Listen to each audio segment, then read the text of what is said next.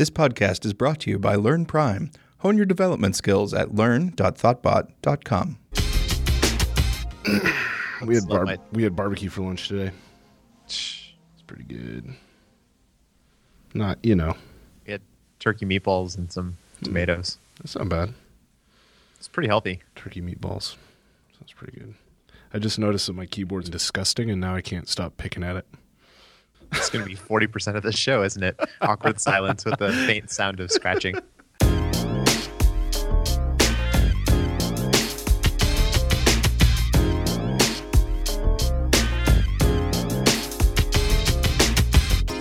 Hey, everybody. This is Gordon in Boston. And this is Mark in San Francisco. And this is Build Phase. I never use this keyboard. I don't know how it's gross. Whatever. Hey, what's up? Great. This is good radio. Take a picture of that so we can put it in your... I cleaned it up. There are no bad parts. I don't know what happened to my RDO station, but it just started playing really funky stuff. It's playing the typical, Alkaline Trio, and then all of a sudden, boom, Shaka Khan. And then after that, Jimmy Tenor. Nice. So I'm feeling pretty funky at the moment. Right on. Do you like that? Do you listen to any more of that Bob Schneider stuff? Yeah. Maybe that's what did it. I listened to you know what? That could have been it. Yeah, just a little bit of Bob Schneider will just really confuse the shit out of RDO. To my taste, that's pretty far out in left field. Oh yeah, for sure. Yeah. I grew up on Bob Schneider. He's like a huge Texas musician, right? He's from Austin. Almost only plays in Austin. Every now and then he goes on tour. He puts out like 2-3 albums a year. And my dad listened to him when I was a kid. So like I know all of his old stuff. Phenomenal musician. Is he specifically like a comedy musician? No, he's not a comedy musician at all. Like he just has some songs that are just really weird. I was laughing a lot. Oh yeah, no, that one. There's that. I mean, those two that I sent you, right? Ass Knockers. No, sorry, that's a different one. Ass Knockers is actually really good. It's like a weird kind of Texas rock song. I feel like you should be careful here with song titles. Yeah, no, but the one I'm gonna post all these in the show notes. I don't care. No, so the two I sent you, the Hanging Out with Horny Girls, and then the Batman one. Those are very funny songs, but they're not all they're not all like that. He does a lot of like legit like kind of slower romantic song things, and then like rock songs. He's got a rap song on one album. Very weird dude. I wish I had known what I was getting myself into before I listened to that. Or if RDO had some sort of shame mode where you could flip that on. It's like private browsing. That way you can listen to things that you don't want people seeing you listen to. Giants playing tonight? They are. They're in Miami. Nice. Actually, that's starting soon. I don't know. How do time zones work again? It's either starting Plus now or not now. All right. So you want to complain about UI bar button item? Yeah. You want me to tell you what I did? How I fixed it? Is stupid. Yeah. But it's like a so what happened? Okay, so we're trying to customize the font on UI tab bar item, right? Customizing the font for the tab bar items. So I did a boneheaded thing, right? And I looked up the thing that I always go to when I'm looking up UI appearance proxy stuff, which is Matt Thompson's list on GitHub, that gist that he has that he keeps updated. That thing is just freaking indispensable. And so I went there and I was looking, and UI tab bar item doesn't have anything for customizing the font, just the inset, I think. And so I was trying to use UI bar item appearance when contained in UI tab bar, which should have worked, but didn't. And so then you reminded me like it'll be fine because it's subclasses, and I hadn't been thinking about it like that. So I used the subclass to set the text attributes on UI tab bar item, and then that finally started working. But then I changed two things. You told me that if I just use font size 0, that it would use the default font size. And then also we were confused about what the actual string selector for Avenir Next regular was, right? So I changed those two things, but it didn't crash when I changed it to Avenir Next without dash regular. So the actual selector is Avenir Next dash regular for the regular weight of Avenir Next. But if you just do Avenir Next, which is, I changed it to that and it didn't crash, but it was still showing Helvetica in the tab bar. And then the second I changed the font size, I'd get a nil item added to a dictionary. So what was happening is when you use 0 for the font size, I don't know what font it creates, but basically UI tab bar ignores it. Like, it just gets ignored, right? Because you're creating so when we change it to font size 0, it switched back to Helvetica, because when you create a font size of 0, like it wasn't using the default font size. It was just saying, I don't know, give me a no font, you know? Okay. And then I'm passing that in, and so there was like, oh, this isn't an actual font or something, and then it was ending up using Helvetica. But then once I changed the font size to 1 even, like anything, it crashed because he was trying to look up Avenir Next, and Avenir Next doesn't exist. It had to find Avenir Next dash regular. So once I changed that, then I could set the font size back to 10. It's like, that's a lot of bullshit. it's a lot of bullshit. It is weird because I'm like staring at it, just going like, I don't understand like why this isn't working. Plus, I just, honest to God, like I cannot tell fonts apart like at all. You know what I mean? Like when I flip back and forth, I'm like, oh, obviously, okay. But if I look at a font, I'm like, yeah, that's absolutely a font. That's the extent of my analysis. My font analysis is like, yes, those are letters. Move on. You know what I mean? So I show the screen. I'm like, oh yeah, perfect, got it. And I post a screenshot, and it's like, no, that's still Helvetica. It's like, God damn it. Oh man, you have a bad case of font blindness. Yeah. Really annoying. The annoying thing about that font name is that that's not any sort of iOS standard. Those are all defined in the font file. Mm-hmm. So, you know, wherever these fonts come from, for instance, Helvetica Neue, like the regular weight, is just Helvetica Neue. Yeah. Is that how you say that? I think so. I thought it was new. Otherwise, I don't sound like a huge jerk for the last couple of years. I have no idea. I've always said new in my head. I thought it was Helvetica New, but I have no clue. I'm going to keep saying Neue for consistency. Okay. But then with Avenir Next, it's just Avenir Next dash regular. Right. So I originally assumed that, you know, when it's the regular weight, you don't have to specify that. But no. So that's why iOSfonts.com exists. Yeah, which is great. And I thought it was a bullshit website at first. Like, when I saw it, I was like, what is this trying to sell me something? Like, it looks... There's something about the site that doesn't immediately strike me as being legitimate. I don't know what it is. I think part of it is that there are so many fonts on there, and I didn't realize just how many fonts are bundled in iOS. And so there was part of me that was like, this is just trying to sell me fonts to put on iOS, which sounded stupid. And it was like, this is obviously a domain name grab, and they were just like selling fonts or something like that. But that's not what it is at all. It's actually super useful. So yeah. I think they're dumping this with like the font families. Yeah.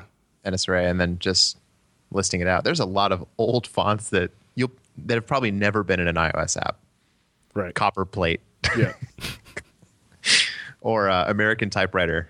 Condensed bold. I guess if you wanted to put like a wanted poster in your app, you know, American Typewriter condensed bold is, is perfect. They have Impact? Checking. We should be using more Impact. No. Bummer. Zapfino? There is Zapfino. Perfect. That's my next app. I don't care what the client says. You'll get Zapfino or you're getting nothing. The best troll move if someone leaves their computer unlocked is to change their Xcode font to Zapfino. Code looks really elegant, but pretty much unreadable. I just started using a fancy code font. Pitch. Yeah, how much did you pay for this? I didn't. Not yet. Oh. Not yet. I'm not sure if I'm going to. I'm just trying it out.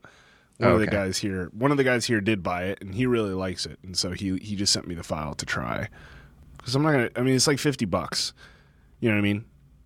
It's pretty good for a font. Yeah. It's like $50 or $75 if you want more than one. You can buy like one weight for $50, $75 if you want multiple. I don't know if I care that much. It looks pretty. It does. The one thing that I liked about it was that if you do like 2 underscores, they don't run together. Yeah, it's not a full width underscore. It's not a full width dash either. So like the dash doesn't bleed into other characters. The weird thing that I guess I just got used to in my last font, which was like, I don't even remember, like it was one of those Menlo tweaks, like Meslo or some crap like that. Yeah. But it had a dotted Z or a dotted 0, you know, and my brain just got really used to seeing 0 with a dot or a slash in it, and this one doesn't, and that drives me crazy. I think Inconsolata does that too. Yeah. No, that's like a strike through 0. Mm-hmm. Sorry, I'm drinking coffee. Yeah, I clearly heard that. Here, can you hear this? That was a really good capture of a can opening. Good. There you go, Tom. You can use that. I give you the rights to my can opening. I never had this before. Hell or High Watermelon. It's it's pretty heavy on the water. Yeah. Go ahead and try that. Let me know. Let it swish around. That's watermelon-y. Yeah. Whatever. I'll drink it. And by that, mostly water. It's pretty light on melon. It's okay. It's not the worst thing.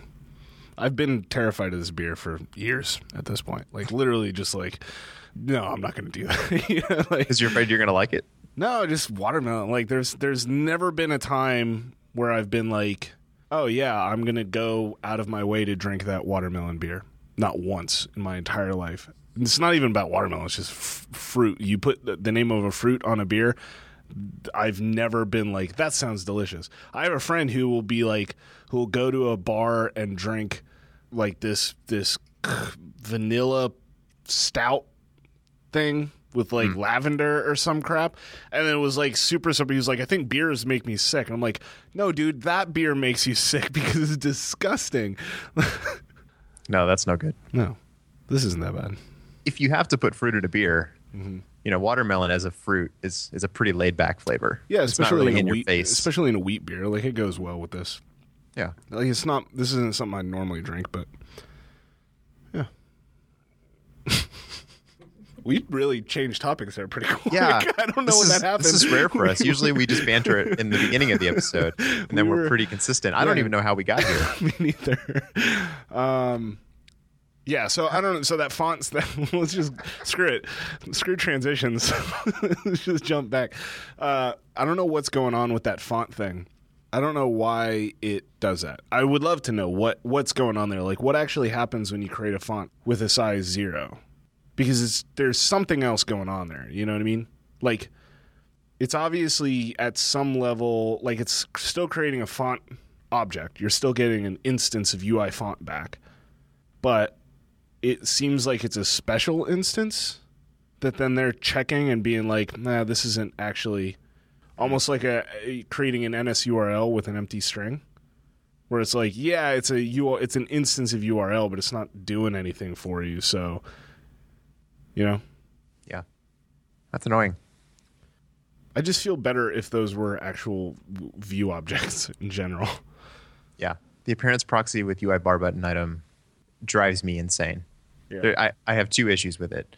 If you apply an appearance to a UI bar button item, you know, you give it a custom font and a custom color, 2 things will happen. 1, it is completely ignorant of the style of the bar button item. Mm-hmm. So if you have a done style that's supposed to be set in a heavier weight, doesn't happen. No way to hook it. Like, there's no API to say, here's the font for this style, here's the font for the normal style. The second thing is it doesn't honor the enabled bit either. Oh, really? So if you set a custom color, I think, I haven't found a way around this yet. It doesn't gray out if Nope. you... But it still can't be touched, obviously, but Right. it doesn't look right. Oh. It looks enabled. You think we'll ever get to actually having those be views instead of NS objects? I don't know. Could hope, but for some reason I doubt it. I think it's going to be looked back upon as like the NS cell. Yeah.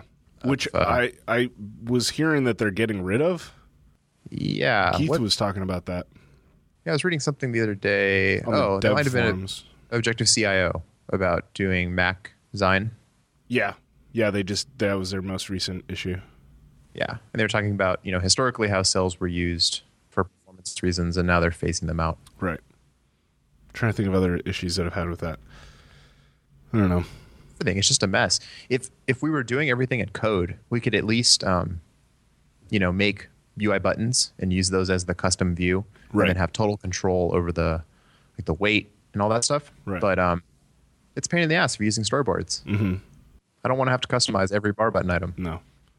I think it's weird that, like, when the UI appearance stuff came out, I was really excited for it. But I don't find myself actually using it that much in practice. Do you?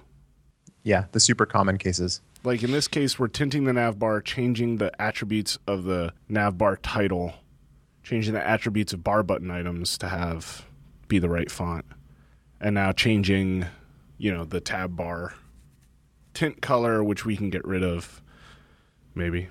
I don't know. But we're changing the tab bar tint color, and we're changing the tab bar item font. I think that's it. Oh, and text fields. We're setting the tint color on text fields. But that's it. You know what I mean? It's not... I used it a lot more before iOS 7. If you wanted to customize a segmented control at all, that was the only way to do it. Mm-hmm. Before that, even like customizing nav bars required swizzling. Mm-hmm. I mean, it's nice to be able to set stuff like on the nav bar at that level, but a lot of other things, just doesn't end up being that useful. The other thing I just did was that pluralization. Is that even a word? Yeah, I think that's a word. All right. That pluralization stuff through strings dicts. Do you remember them talking about that last year? I started writing a blog post on this literally a year ago. I had to pull up my old blog post. Like, I was writing a blog post on this, and I couldn't figure it out because it's completely undocumented. Or it's not completely undocumented. It's just horribly, horribly, horribly documented. There's very little documentation. There's very little information. Especially a year ago, there was essentially zero information about this when I was first looking into this. And I don't even remember why I was looking into it.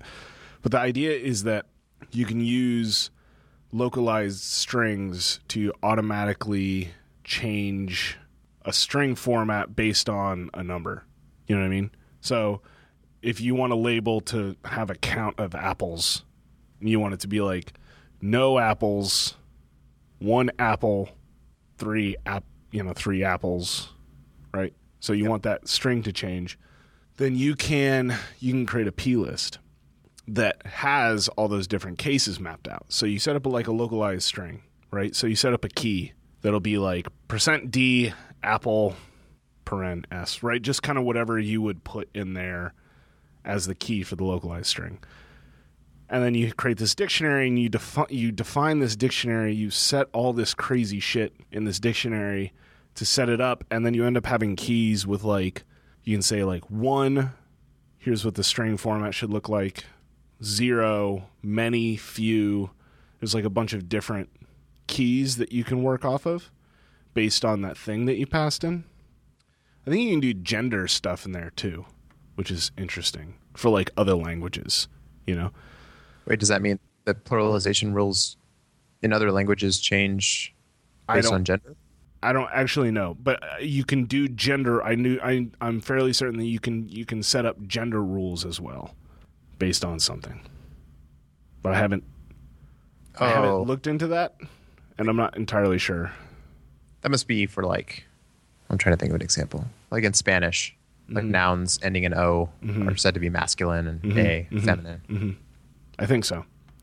Got it. But so the problem here is that, so last year when I was writing this blog post, I never published it. What happened was I was trying to use it in a project, and I don't remember what the project was. And I don't remember what I was trying to do with it. I was just trying to pluralize a string. Because the end result of getting this set up is actually really nice. In this case, we have just a label that just wants to say, I want it to be empty if there are no comments on a post. I want to say 1 comment, singular, if there's 1 comment.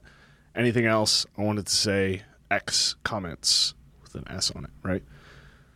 Very simple. And I could have done it in code, and I started doing it in code, right? I wrote out like if the count of comments is 0, return nil. If the count of comments is 1, return 1 comment. Else return, and a string with format, blah, blah, blah, blah. I wrote all that out, and I wrote tests for it, and I was like, why am I doing this? Like, this is stupid. It felt dumb to write that. I was able to replace that with one line that just says, return NS string, localized string with format, and then you pass in it's such a weird API. Then you pass in a NS localized string macro with the key, and then the number that you want to key off of. I think it's a wacky API. It's not immediately obvious to me how it works. I always have to look it up. There's no template for that file. It doesn't exist. Those keys don't autocomplete. At least they didn't a year ago. I didn't try this time, but I typed the freaking plist out by hand because the keys don't really autocomplete. It's all very, very obscure, like kind of constants that you have to use. It's like an ugly format.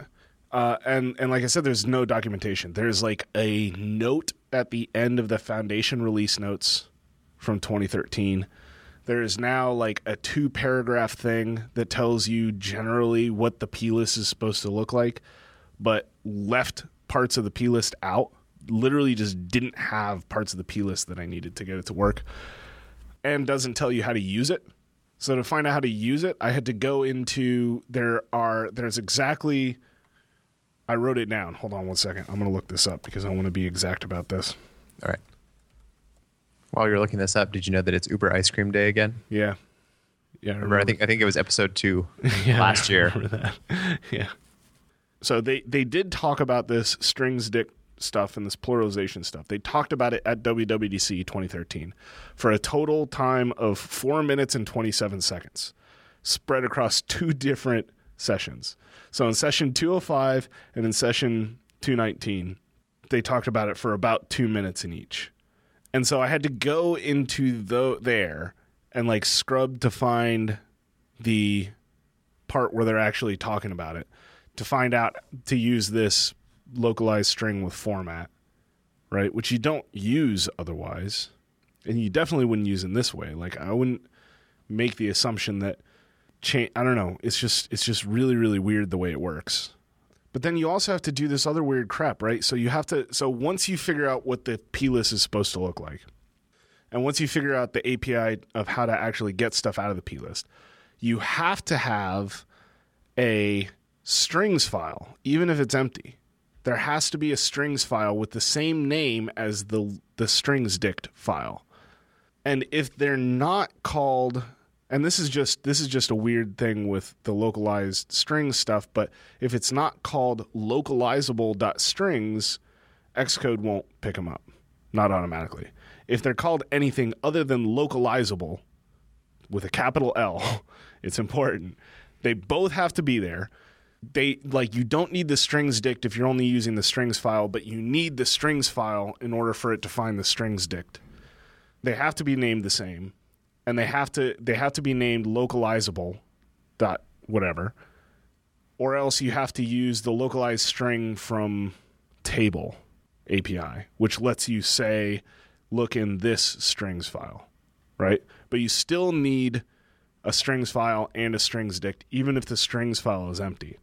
It's such a confusing, and then none of this information is anywhere, The only thing that has anything even remotely, that they did a good job of covering it is Objective-C.io. They actually had, I don't know what the whole issue was about, but it was like issue 9, I think. It's all about strings. It was all about strings, yeah. So the localized string article in issue 9 has a bit on the strings dict, and it covers pretty well most of this and shows you if nothing else, it at least puts all the information in one place. It's like 3 paragraphs in one place as opposed to 2 paragraphs and 4 minutes of talk spread over, 4 different web locations.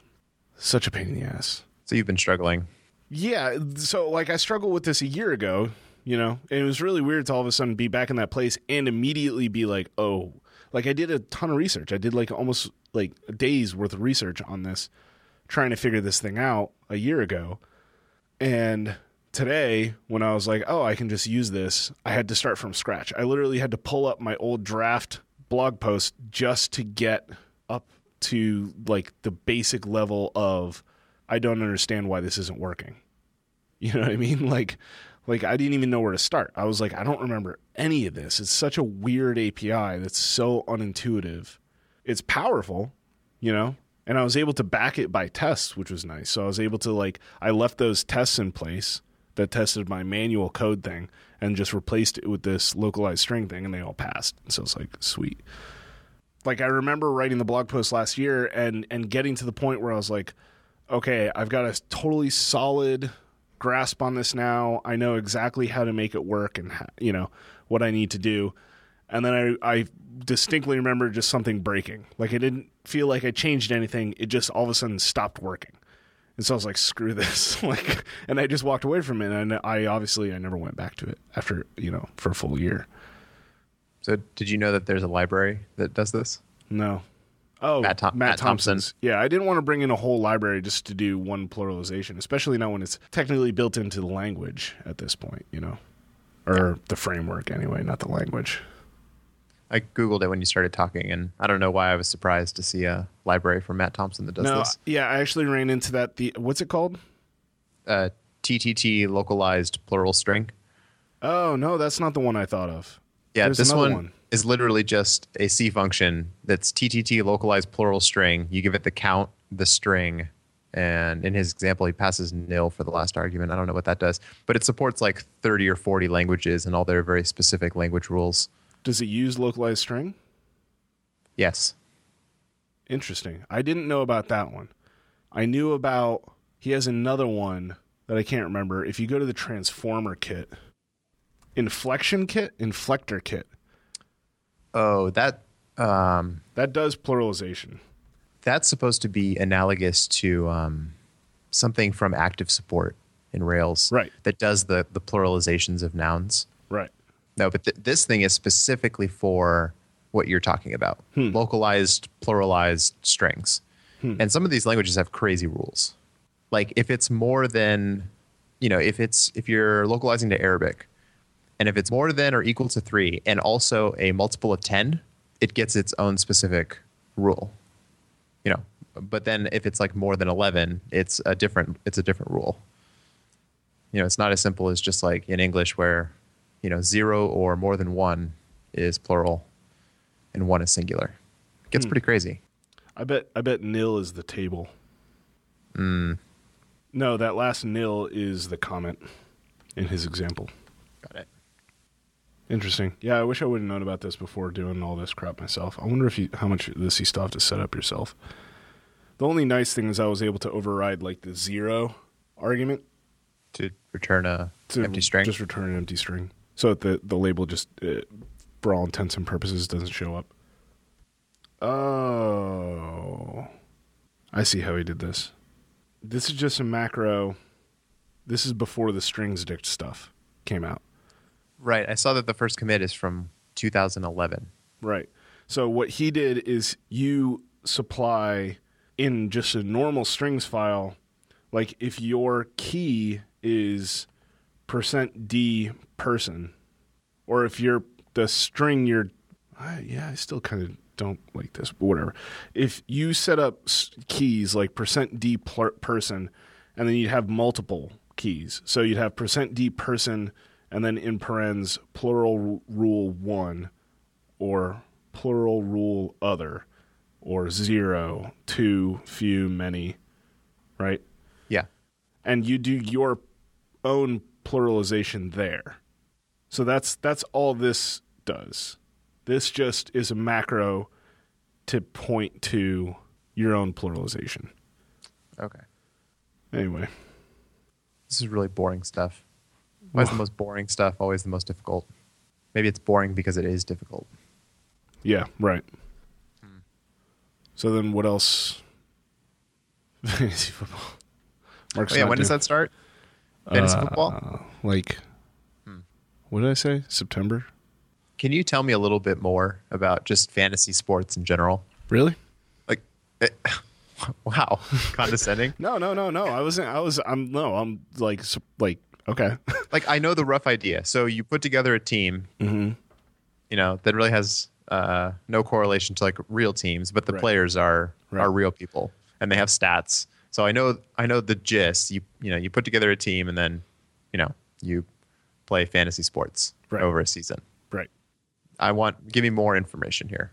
I mean, that's basically it. That really is basically it. You get points based on players that you own in the league. You can make trades. You can drop people, pick people up off the waiver wire. So if they're not taken by another team, you do like a big draft to set up your teams initially at the beginning of the season. How does that draft work? How do you determine picks? Snake draft usually is the easiest way to do it. So like if there's 10 people on the team in the league, and I'm going first, right? So it goes 1, 2, 3, 4, 5, 6, 7, 8, 9, 10 for the first round, and then the second round is 10, 9, 8, 7, 6, 5, 4, 3, 2, 1. 1, 2, 3, right? So you snake through so that it evenly distributes the picks. Got it. Yep. But it's just a turn-based pick system. ESPN does a pretty good job with their draft system where you don't even have to know that much about the game. You can a lot of times you can just like take the top person. Every now and then you'll end up with someone injured, but. So are the available players based on the previous year's season? No, current year. Okay. So the NFL draft has already happened? No. For next year? No, we're going to do so we have a ThoughtBot league. We're going to do our draft in August. When's the real draft? Oh, the real draft happened. Oh, that's what I meant. Yeah, the real NFL draft happened. Pretty sure. Because they're already in. That's how we know. Yeah. Right. So the only thing we're waiting for now is preseason. This happened to me one year where we did a draft before preseason and then someone that I had drafted broke their collarbone in a preseason game. And it was like, cool, that's it. They're done for the season. They were one of my top picks. Because all of a sudden, I just didn't have that guy, which sucks. There's actually a really interesting documentary called Rotisserie something? Is it just called Rotisserie? Oh, no, it's a 30 for 30. ESPN. There's a documentary called Silly Little Game. It's on Netflix.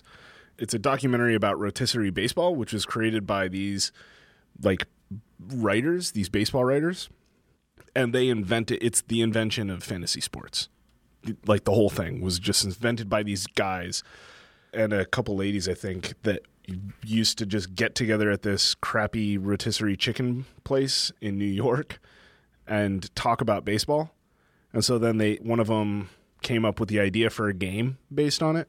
And they started playing it, and then they actually tried copywriting the name rotisserie, and they sold a bunch of books based on it. But since they had copyrighted the name rotisserie, everyone was like, fine, we don't care. We'll just use fantasy. And so then they lost out on all this money. So I have more dumb questions about fantasy sports. So how does your fantasy season work? What determines success and failure? You're going head-to-head. So it's head-to-head play. So you're playing against someone else. And your team has to get more points than the other person's team. Okay. How do you obtain points? Based on the stats of those players. So if someone scores a touchdown or in baseball, it's based on batting average, ERA, all these different stats, right? And each stat gets you a certain number of points. Okay. That makes sense in baseball because everybody is pretty much playing on their own. It's really easy to track individual stats in baseball. Mm-hmm. How does that work in football? I mean, in football, you're really working as a team. Right. So you're right. Yeah. So you just have to, that's why some players are way more valuable than others, and that's why you don't have you don't pick defensive players usually. Hardcore leagues will pick a defensive player, but you never pick offensive linemen. They're not even available in the draft. You don't pick offensive linemen. You pick wide receivers, running backs, tight ends, quarterbacks, kicker. Okay. So how many sources are there for this data? Who's accumulating it and making it available to all of these fantasy leagues. I think each company is doing it on their own. Like ESPN's doing their own thing. Okay. So what does the ThoughtBot League use?